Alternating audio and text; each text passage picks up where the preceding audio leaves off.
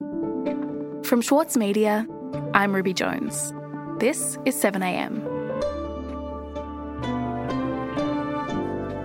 12 months ago, the eastern half of the country was blanketed in smoke, and our Prime Minister was nowhere to be seen. Since then, Scott Morrison has enjoyed some of his highest approval ratings as Australians turn to the government for support during the pandemic.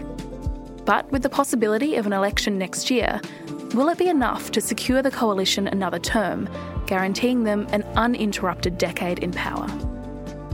Today, columnist for the Saturday paper, Paul Bongiorno, on how federal politics played out in 2020 and what's coming next.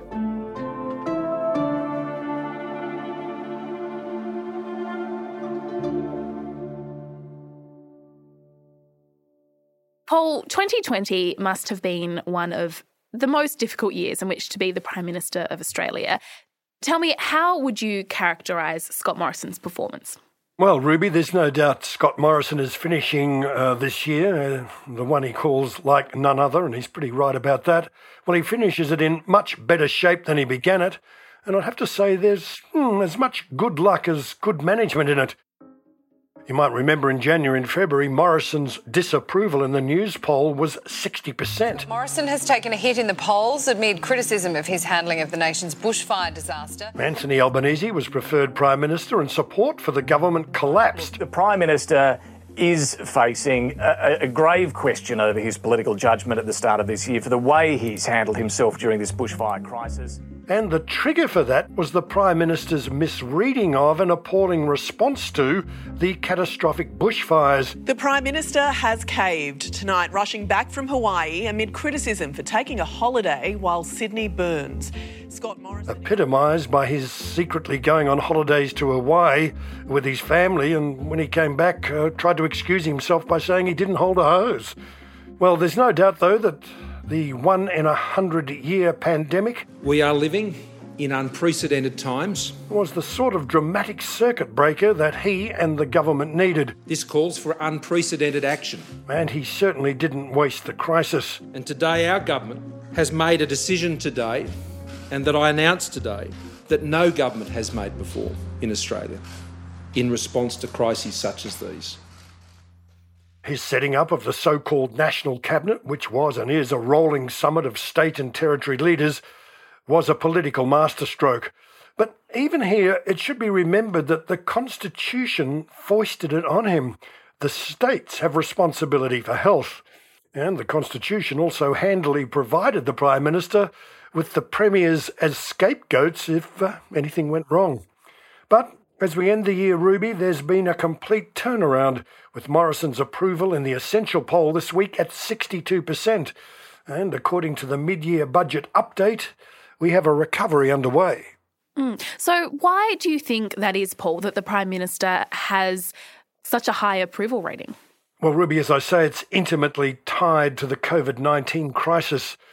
Labor leader Anthony Albanese himself, in recent interviews, drawing on his party's own research, has said everybody wants their government, state and federal, in the crisis to do well, because, let's face it, everyone has a vested interest in it. And what do we know about Anthony Albanese's popularity then at the end of this year? Because he's been facing pressure from some sections of his party, and there have been criticisms about his failure to hold the Morrison government to account during the pandemic. Oh, Ruby, Albanese dismisses criticism of him for being soft on Morrison and liberal light during the pandemic. I am trying to be as constructive as possible. We've put forward ideas that are about looking for solutions rather than arguments. And he says, look at where negativity got the Liberal opposition leader in Victoria, for example. Michael O'Brien's been far more aggressive, far more negative towards Premier Daniel Andrews, and has left voters mightily unimpressed, with more disapproving of him than approving of him in the opinion polls. And by contrast, in both Newspoll and the Essential poll, Albanese is in positive territory. The latest Essential poll, for example, has him at 42% approval. And Essential's pollster, Peter Lewis, said the one job of an opposition leader this year was not to disqualify oneself from future office by acting like an opportunistic pork chop. And he says, Albo's passed this test. Well, tending to support this analysis is the closeness of the two-party preferred vote in the latest news poll. The 51-49% the government's way is statistically line ball. So Morrison's stratospheric approvals haven't translated into thumping support for the government. And all of this takes on some significance, Paul, when we think about what's likely to happen next year and the potential for an election. So do you think that we're going to go to the polls in 2021? Well, Scott Morrison says he's a full-term Prime Minister. But if the precedent of other full-termers is any guide, that suggests the second half of 2021 will be the most likely window of opportunity for the Prime Minister to call a poll. Certainly the Labor Party is gearing up for a general election around July or August, and even if this is proved wrong, no one expects the Prime Minister to go beyond March of 2022. In other words, the fevered atmospherics of election campaigning will dominate the year ahead.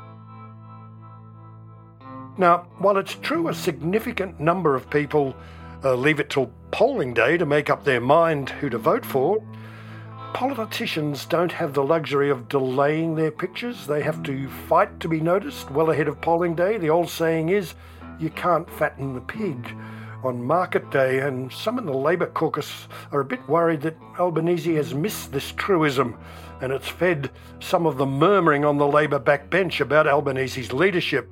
But he's confident he's in better shape against the Morrison government than a cursory examination of the opinion polls might suggest. We'll be back in a moment.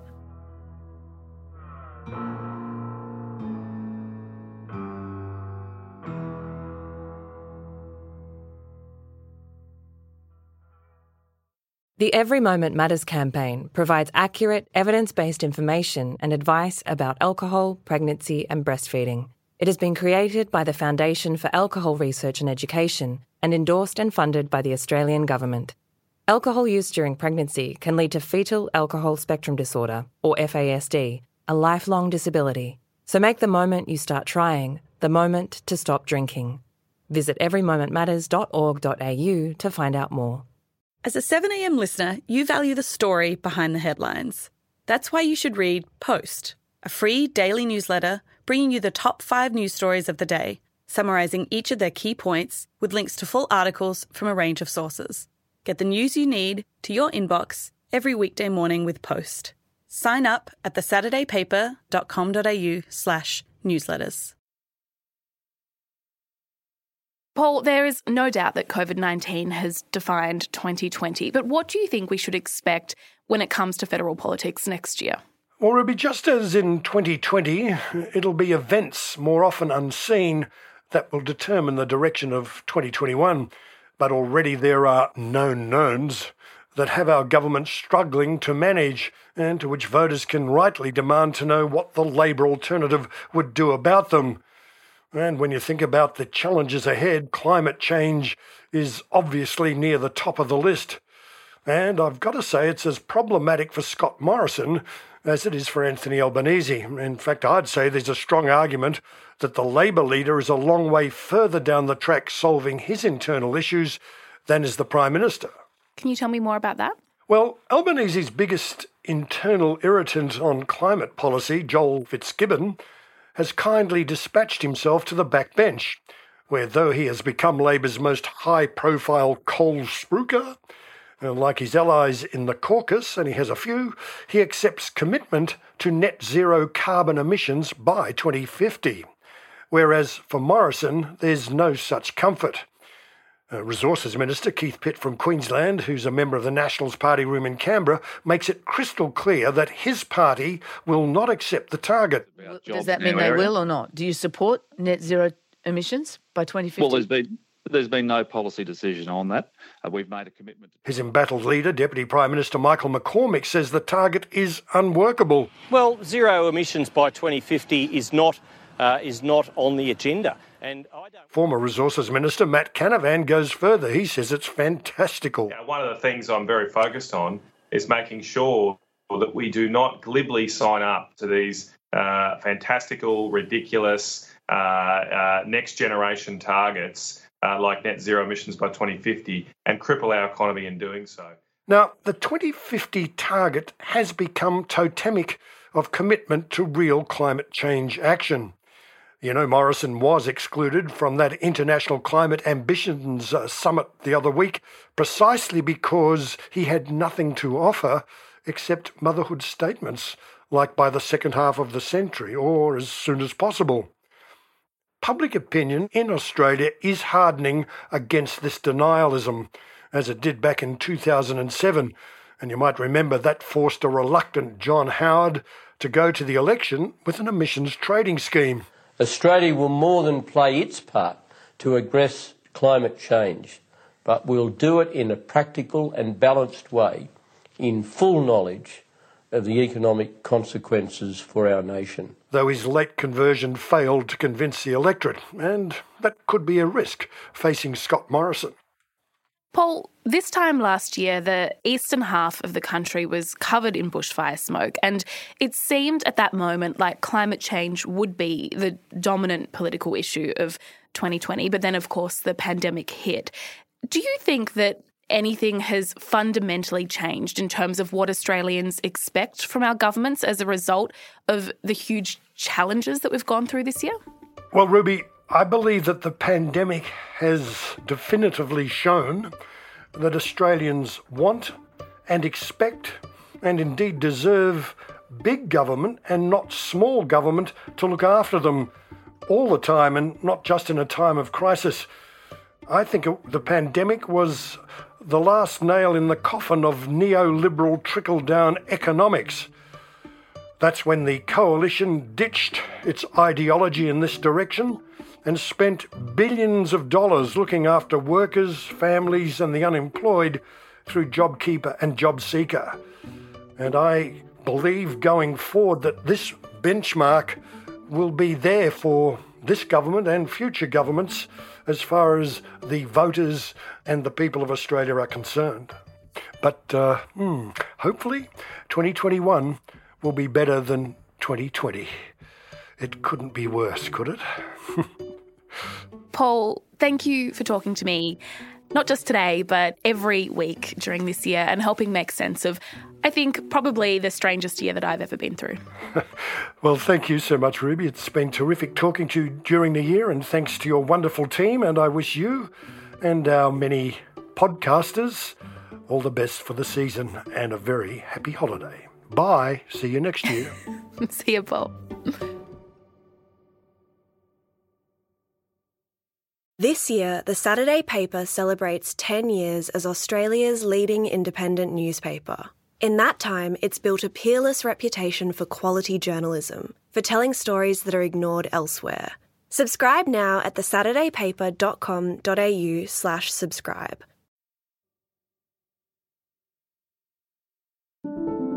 Also in the news today, a cluster of coronavirus cases in Sydney's northern beaches has grown to 17.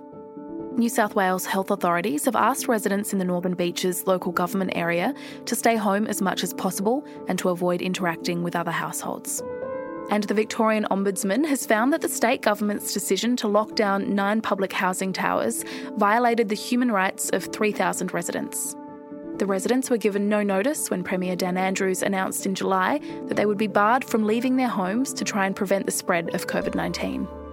The Ombudsman urged the government to apologise for the impact the lockdown had on their well-being, but the Housing Minister, Richard Wynne, said the government would make no apology for saving people's lives. 7am is a daily show from The Monthly and The Saturday Paper. It's produced by Ruby Schwartz, Atticus Bastow, Michelle Macklem and Cinnamon Nippard. Elle Marsh is our features and field producer, in a position supported by the Judith Neilson Institute for Journalism and Ideas. Brian Compo mixes the show. Our editor is Osman Faruqi. Eric Jensen is our Editor-in-Chief. Our theme music is by Ned Beckley and Josh Hogan of Envelope Audio. Thanks for listening to 7am this year. We'll be back on January 25, but we'll be re-releasing some of our favourite episodes throughout the break. Our special series on the health impacts of climate change will launch on January 5. I'm Ruby Jones. See you next year.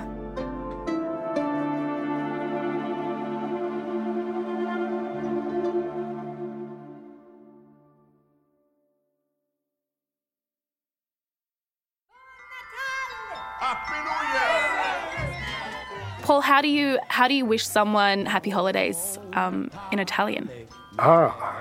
Well, you'd have to say Buon Natale, auguri a tutti, e baci e abbracci per sempre. Arrivederci. What did you just say? Well, I said, kisses and hugs forever. Goodbye. Kisses and hugs forever. Goodbye. Baci e abbracci per sempre. Arrivederci. Kisses and hugs for everyone. Goodbye.